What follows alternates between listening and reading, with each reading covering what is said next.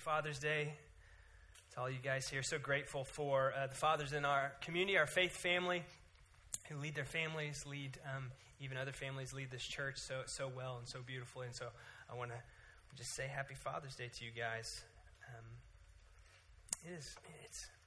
It's really good to be together, right? Singing and worshiping our God. There's something so sweet in that gift. Well, if you have your Bibles, I invite you to turn with me to Malachi chapter 1.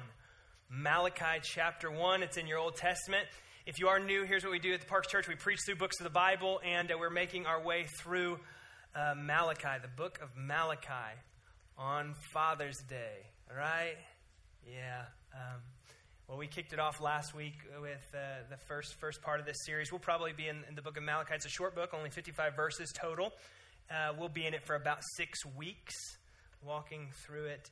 And so Malachi chapter 1, verse 6 is where we'll be this morning. And would you stand with me in honoring of God's word as we read it? The verses will also be on the screen behind me if you don't have your copy of God's word. Listen, the best way we can serve you, fathers, by the way, is giving you God's word. And so I want to do that this morning through Malachi. A son honors his father. See, it is a Father's Day message. All right, there we go. As a son honors his father, and a servant his master. If then I am a father, where is my honor? And if I am a master, where is my fear, says the Lord of hosts to you, O priests who despise my name. But you say, how have we despised your name? By offering polluted food upon my altar. But you say, how have we polluted you? By saying that the Lord's table may be despised. When you offer blind animals in sacrifice, is that not evil?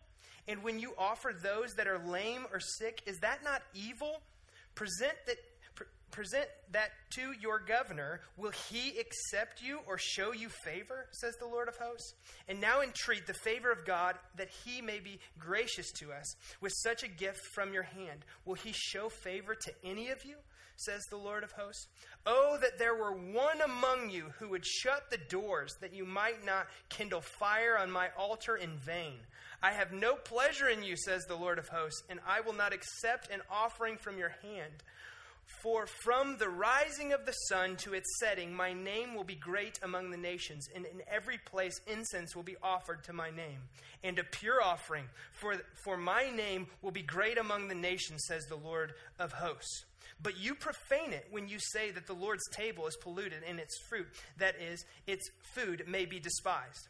But you say, what a weariness this is, and you snort at it, says the Lord of hosts. You bring what has been taken by violence or is lame or sick, and this you bring as your offering? Shall I accept that from your hand, says the Lord? Cursed be the cheat who has a male in his flock and vows it, and yet sacrifices to the Lord what is blemished. For I am a great king, says the Lord of hosts, and my name will be feared among the nations. Chapter 2, verse 1. And now, O priests, this command is for you. If you will not listen, if you will not take it to heart to give honor to my name, says the Lord of hosts, then I will send the curse upon you, and I will curse your blessings. Indeed, I have already cursed them because you do not lay it to heart. Behold, I will rebuke your offspring and spread dung on your faces, the dung of your offerings, and you shall be taken away with it. So shall you know that I have sent this command to you, that my covenant with Levi may stand, says the Lord of hosts. My covenant with him was one of life and peace, and I gave them to him. It was a covenant of fear, and he feared me. He stood in awe of my name. True instruction was in his mouth, and no wrong was found on his lips. He walked with me in peace and uprightness, and he turned many from iniquity. For the lips of a priest should guard knowledge, and people should seek instruction from his mouth. For he is the messenger of the Lord of hosts. But you have turned aside from the way. You have caused many to stumble by your instruction. You have corrupted the covenant of Levi, says the Lord of hosts. And so I make you despised and abased before all the people, inasmuch as you do not keep my ways, but show partiality in your instruction. This is the word of the Lord. You may be seated. Happy Father's Day. Like what? Like I said, the best way we can serve you fathers in this community is by giving you God's word. And this is God's word from Malachi to us this morning on this Father's Day. And I warned you last week, first off. I warned you last week that Malachi is a weighty, hard-hitting book. And if you have your Bibles, keep them open. We will constantly keep coming back to this. Verse 2. God doesn't start here in chapter 1 with verse 6. He starts at the beginning, verse 2, with this. I have loved you. Look at that. That's what your Bible says there in Malachi. God starts this heavy-hitting, this weighty book of Malachi, not with rules, but with what? Relationship. He goes, my covenant-keeping love is for you. Now, it's not like, hey, I have loved you, because some of you look at that English and you're going, okay, that's past tense. Like, no wonder he used, I have loved you, right? Like, I did. No, it's a perfect tense. Meaning I did when I chose you as my people, Israel, and I do right now, I love you, and I will love you. And so God starts with relationship. That's important, Christ follower, that God leads with relationship, then the commands and the rules follow. Why? Because he loves us. And so Malachi, yes, it is this heavy-hitting prophet to God's people, but these roll out like this because God loves you. God loves us with such a deal that he's not going to go, I'm kind of cool with those offerings, right? The garbage you're bringing to the temple, don't worry. But no, that's not who he is. He loves you so much. He's so zealous for his glory first and foremost that he's going to go, no, here's what I want you to know. Here's what you're doing that's against my standard, against my way. And he lays it out there for them, the Israelites, and for us. And that shows God's love. And he leads with that. He led with that in verse 2. And so the whole theme of Malachi, just as way of reminder, is that it is God's word warning the religious community of the dangerous slide into spiritual apathy. That's the whole book of Malachi. Is God's warning, right? Demonstrating his love and a warning to the religious community. We could say the church, Israel back then, the church for us here today. The dangerous slide into spiritual apathy. You see, the Lord knows the tendency of our hearts to wonder. He knows the tendency of our hearts to stall out and just the tendency towards spiritually empty religion, right? Going through the motions. And today, in this section, if you will, there has a theme as well. That God lovingly confronts his people about careless and dishonoring worship. Careless and dishonoring worship. And particularly, he highlights the priests. You hear that? You, O priests. And you're looking at me going, I'm not a priest, by the way, okay? But you're going, that's to you, right, Kyle? That's to the elders. That's to the ministry leaders, the pastors.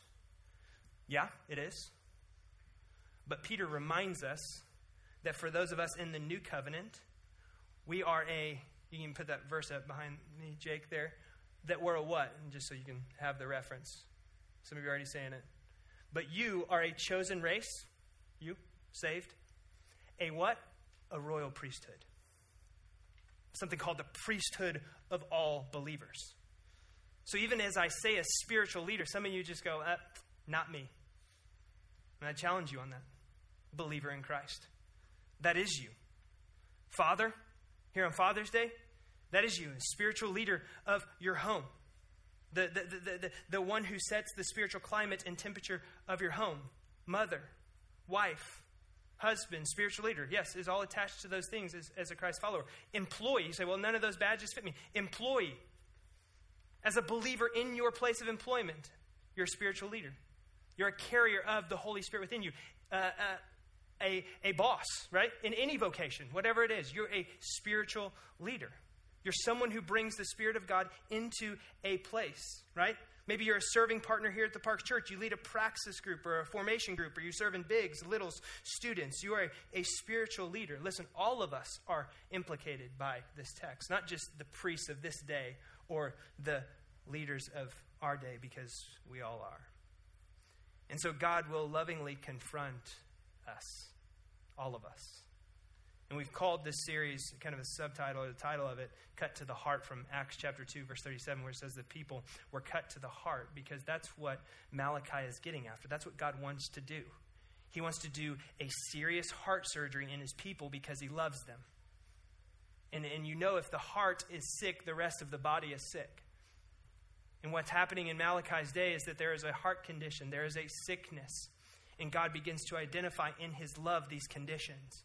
And there are 3 warnings today about the condition of their heart as it relates to worship. And these 3 warnings are as true back then as they are today, right?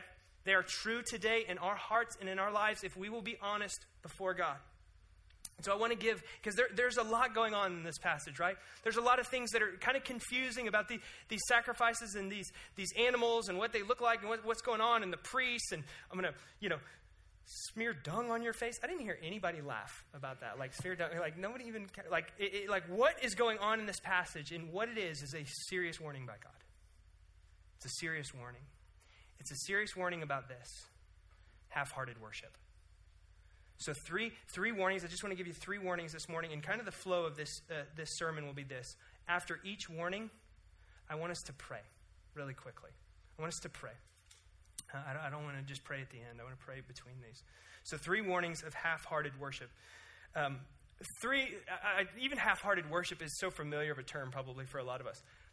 3 warnings about mailing it in, right? 3 warnings about not bringing your best foot, whatever you want to call it. These are warnings from God about not being wholly submitted to him. And by the way, worship is not just singing, okay? That is literally the sum total of our lives. It comes from the word worthship, like giving the worth that it deserves to who? To God, okay? That's worship. So what does half-hearted worship look like? Well, it looks like what we just read, but what's a warning sign? The first one is this: losing the awe of God. First warning sign of half-hearted worship, apathy in our lives, as the Lord by his Spirit does heart surgery, is this: losing the awe of God. God asks a number of questions in Malachi. Last week it wasn't really a question because he said, I have loved you. The people of God always have like they go, God, how have you loved us? That was last week. Like, God, you say you love us, but how have you loved us? But God asked 2 specific questions at the top of this section. Did you see it? He says, first, where is my honor?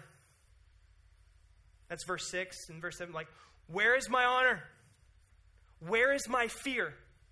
And notice that he attaches those two questions to 2 different characters of him, right? 2 different characteristics of him. Did you see that?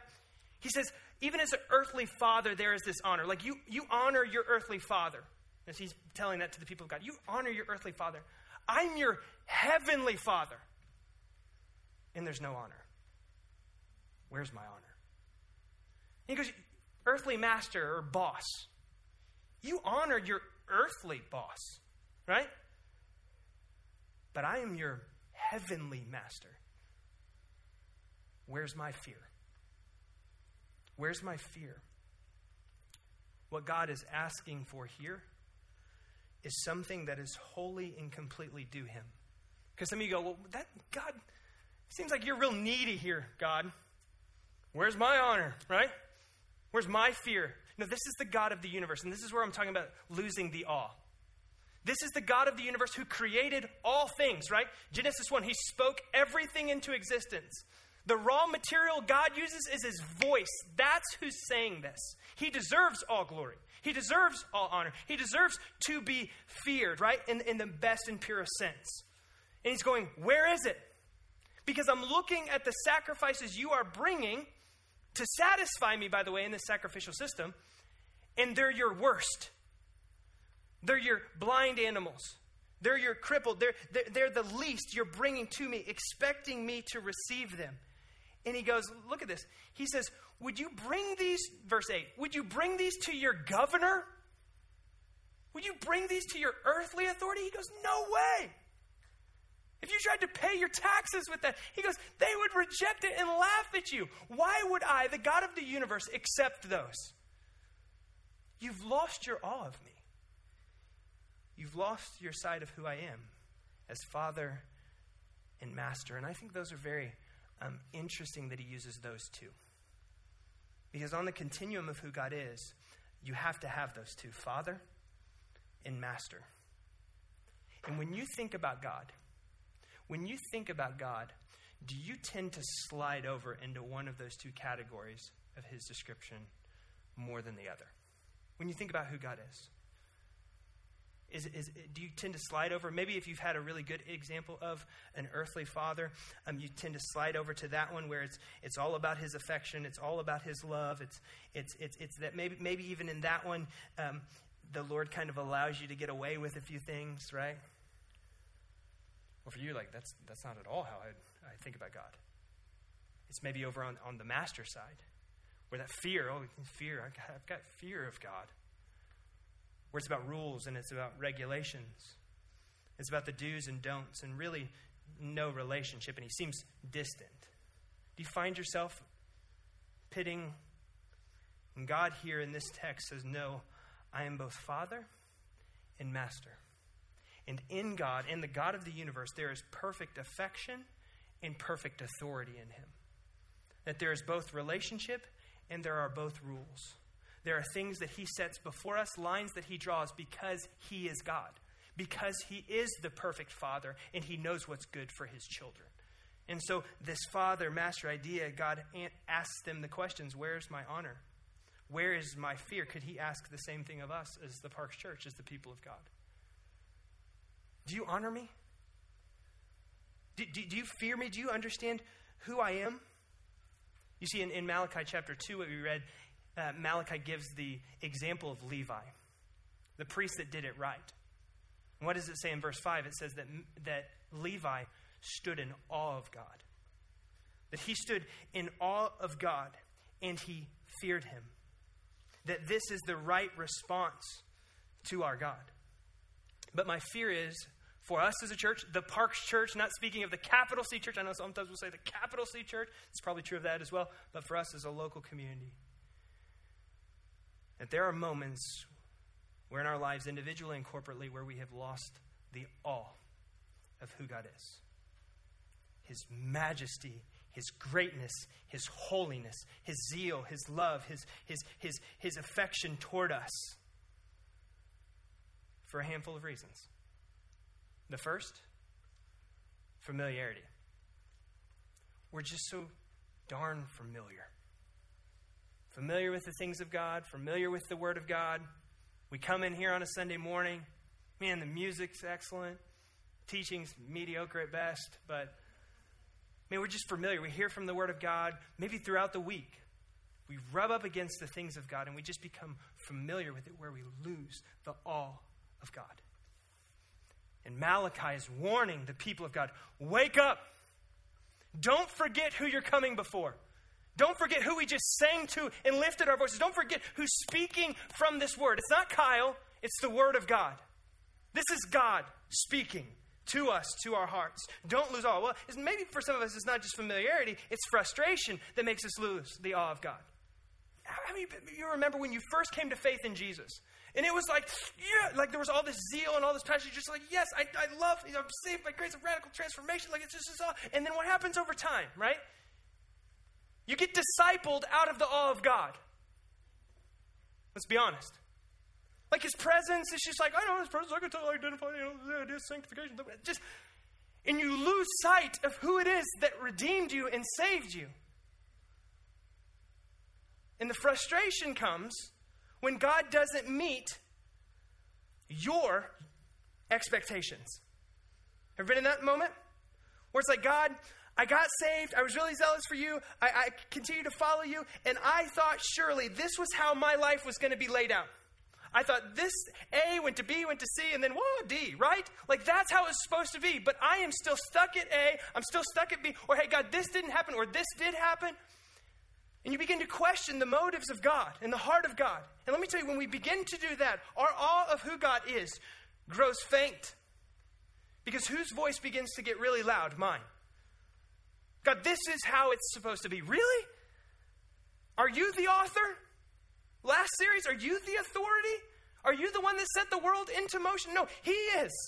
And so we come understanding that he is a perfect and good Father. He is Master, meaning Lord over it all. And we come and we go, Lord, whatever you take us through, the fire, the water, the blessings, the mountaintop, the valley, you are there present. And that's the only thing that really matters. You don't have to meet my expectations. See, that's when we get who God is. Listen, This isn't just like, church, take your medicine. This is like, Kyle, take your medicine. Like, we can grow frustrated with God. And I get it. But we have to be careful that in those moments of frustration, we forget who we're actually talking to.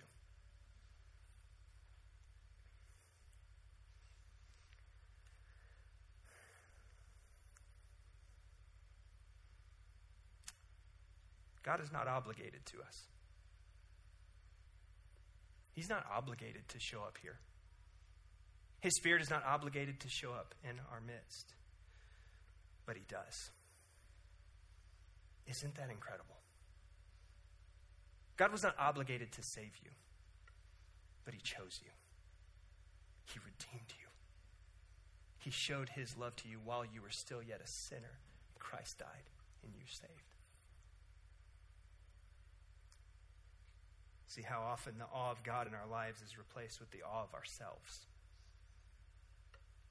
You see, when the awe of God is absent from the people of God, even true here in Malachi, it's not just this void.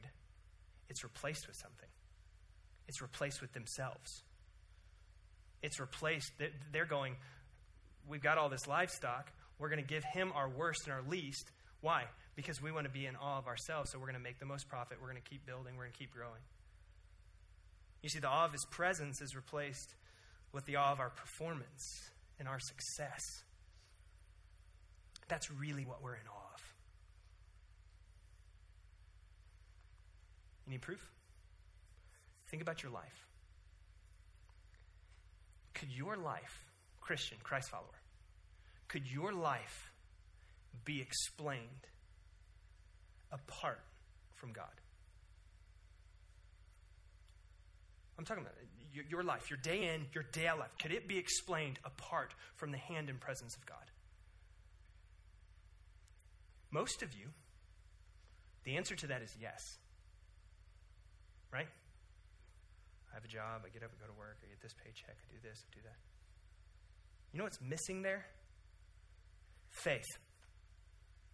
This idea that what God calls us to when he calls us into discipleship is to live lives that are wholly and completely dependent on him. Lives that are only explained by the hand of God and the presence of God being in our lives every day.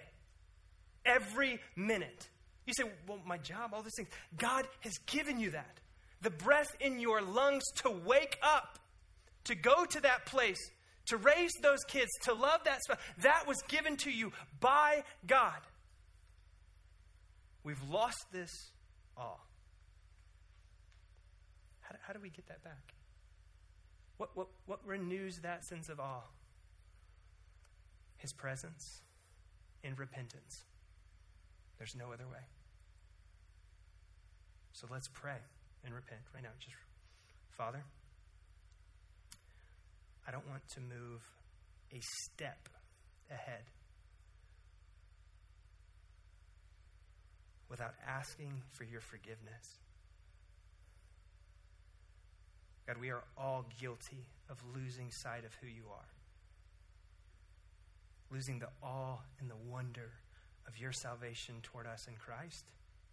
We are all guilty, as the Israelites and the priests were, of not honoring and not fearing your holy name properly. So, Holy Spirit, give us awe. Give us that sense of who God our Father, God our Savior Jesus is. Holy Spirit, you do that. Give us that gift. In Jesus' name. Amen. Second warning sign. Second warning sign. Not only did they lose the awe, and these all flow really from that, is that they were giving, and this is probably what you picked up most on, they were giving God what's easy and convenient. As God does heart surgery in us, not only is losing the awe of who God is, truly, but also what we give to God is an indicator of where our hearts truly are. And what we find over verse after verse after verse, I'm not going to go through all of them, is that they were bringing what? They weren't bringing the sacrifices that God asked of them. They weren't bringing their best to the God of the universe. They were literally bringing their blind sacrifices, their lame ones, and God goes, listen, I have put up with it for far long enough. This is evil. Did you see that? He wasn't like, hey, you guys are just stingy. You guys are greedy? He goes, this is evil. That's a little bit harder, right? A little more meat on that bone of evil than stingy and greedy. This is flat out evil. And notice, it's not that they didn't have it to give. They had the livestock. They had the things that God required for this sacrificial system to be brought to the priest. What was it? They just didn't want to give it. God had given them flocks. God had given them the sacrifices for them to give. But what did they do with that gift? Mine. We have to give something, right? We got to give something. I mean, this is how our sins are atoned for. This is how we have to show God's holiness. This is what we're supposed to do out of religious activity. We've got to give something. How about that? How about that goat over in the corner, right? He kind of been standing there for about 10 weeks, you know. He's not going to produce me anything. He's not going to do anything good. It's not going to cost us anything, right? We're not going to care if we lose him. Bring him to the priests. Do you bring what is generous before the Lord?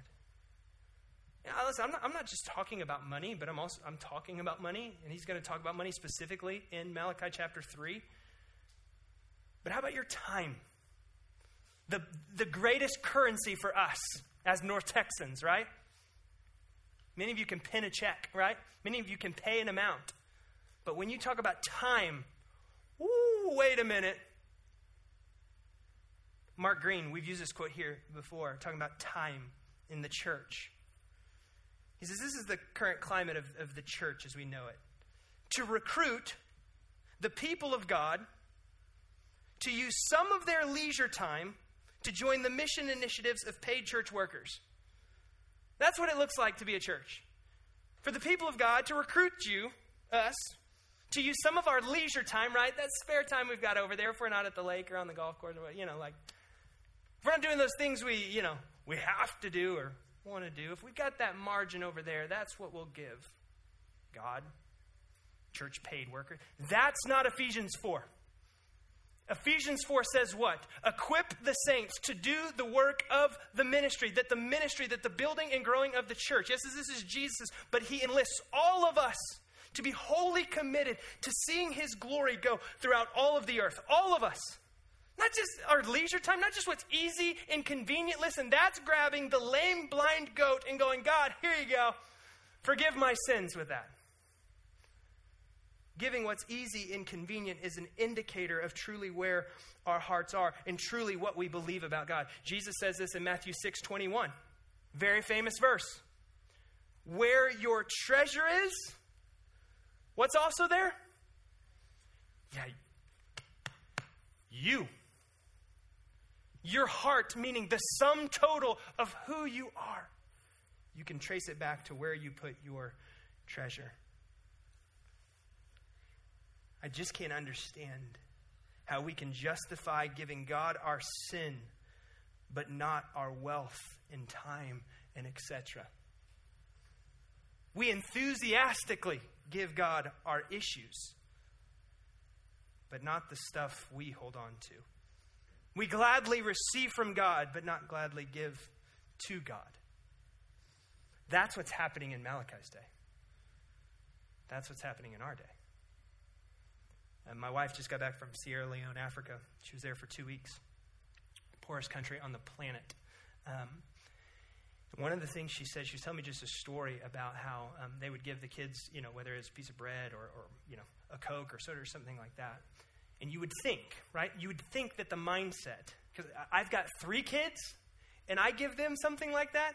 Let me tell you what they do. They hide it, and then they eat it all at once, right?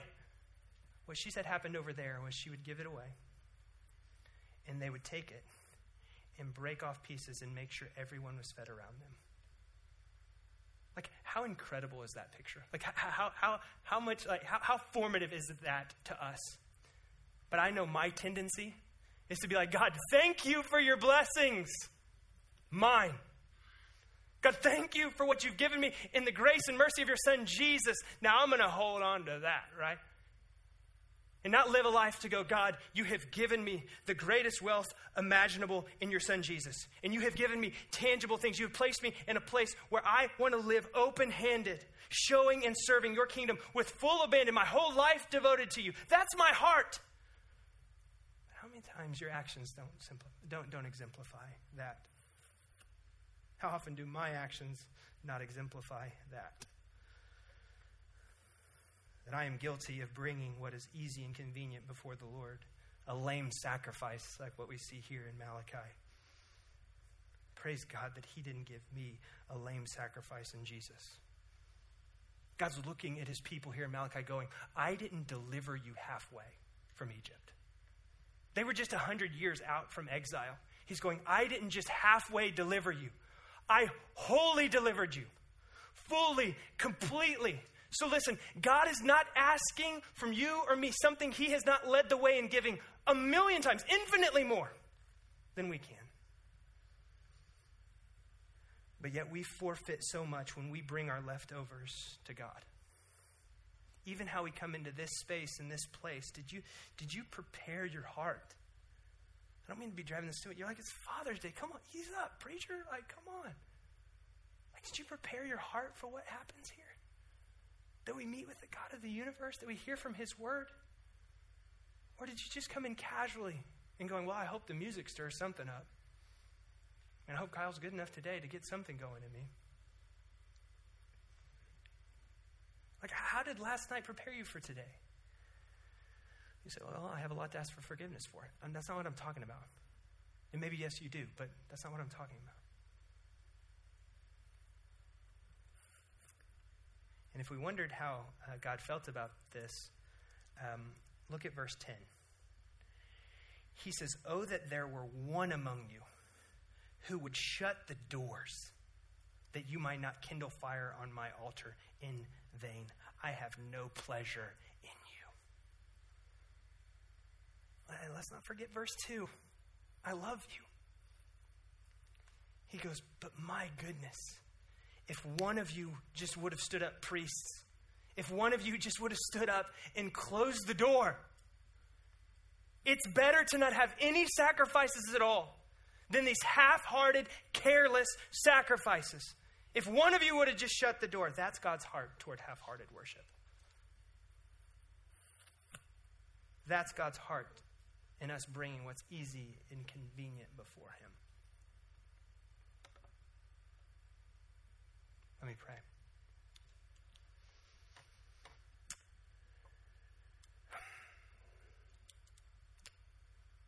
Father, once again, we need your forgiveness.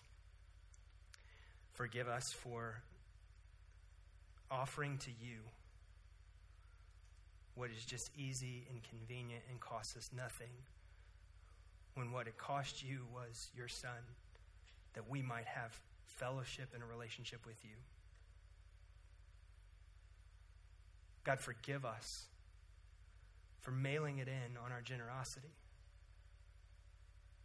Forgive us for simply going through the motions of being generous and being sacrificial with our time, with our abilities, and with our money.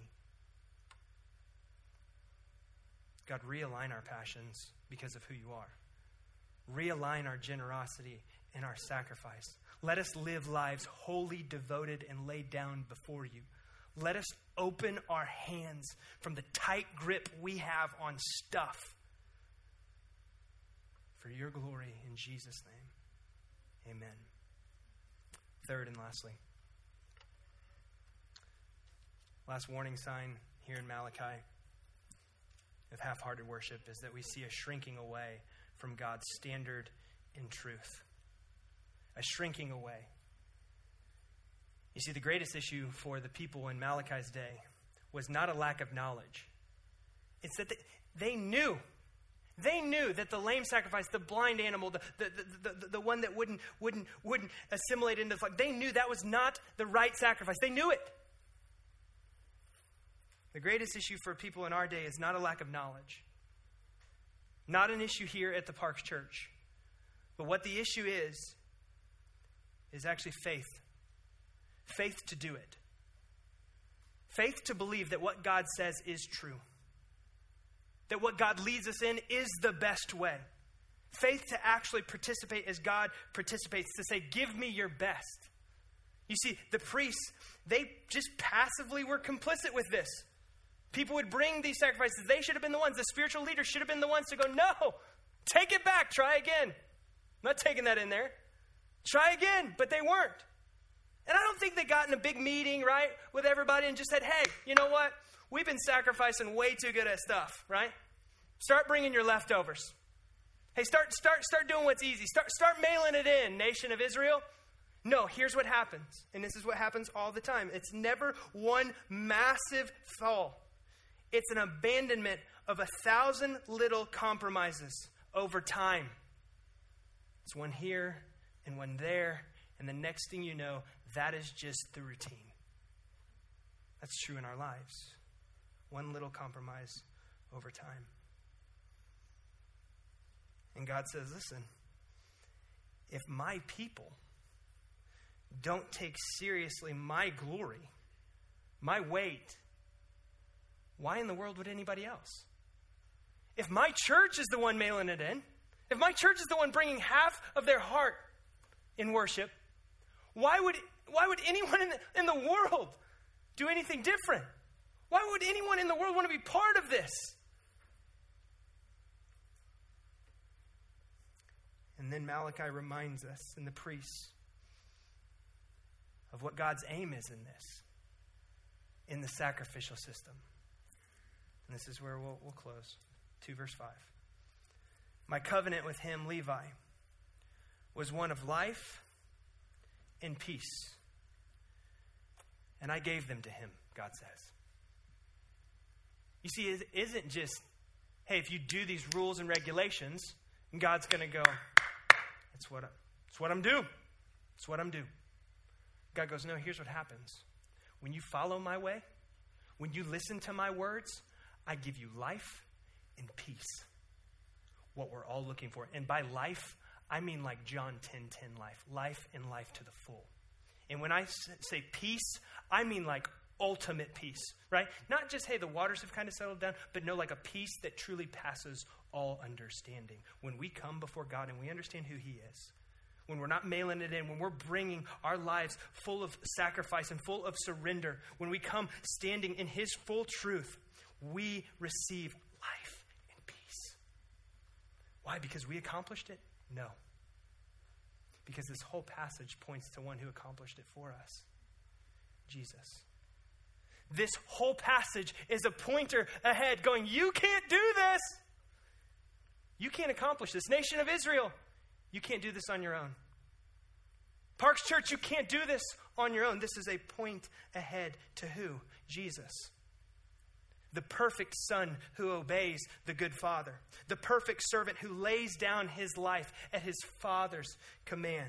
Jesus who offers worship that is fully honoring to God. Jesus who offers the utterly worthy sacrifice that God delights and fully accepts. Jesus, the ultimate leader who saves people from their sins. That's what this is pointing to.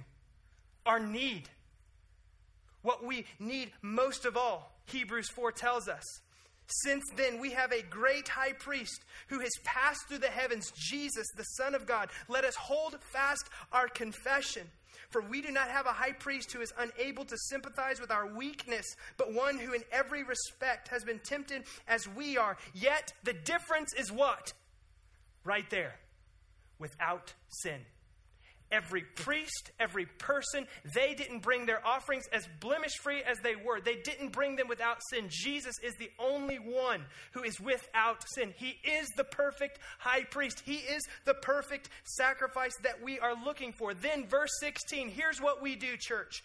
With confidence, draw near to the throne of grace, not judgment, not moralism, not do this better, that we may receive mercy and find grace to help us in the time of need. Here is what the passage in Malachi shows us. If you don't hear anything else, hear this. We're needy. We're needy. I'm guilty of losing sight. I'm guilty of just mailing it in and taking the easy, convenient route. I'm guilty of walking and easing back the standards of God's truth. That's why I must draw near to the throne of grace, because I'm needy. And the only place that meets my need is Jesus. Jesus. the founder and perfecter of our faith, the one that causes us to stand in awe, the one who calls us and gives us the desire to lay our whole lives down before him, the one who says, Lord, whatever you say, whatever standard, whatever truth you say, I'm not going to shy away from it. I'm going to lean into it because I know there's my good and your glory, whatever it is. This morning, this is a message, as they all are, about Jesus and our need for him. Let's pray. Father, the only way to reconstruct our hearts is through Jesus. The only way to go from half-hearted worship is to actually understand your son, Jesus, and what he's accomplished for us. And so, Lord, I pray as a community, individually, corporately, that we would see him clearly this morning as the one who satisfies, as the one who is infinitely more generous in laying down his life, infinitely more generous than we could ever be, leading the way and calling us into that life where we'll find peace. And so, Lord, I pray in this moment, Lord, may you bring life, salvation. May you bring peace, meaning clarity and wholeness to our lives. Wake up our hearts. Wake up our hearts. Wake up my heart to be more in love with you than it is. And Lord, I pray this week that I might live by faith in the goodness and grace of your son, Jesus, for your glory. In Jesus' name I pray. Amen. Amen.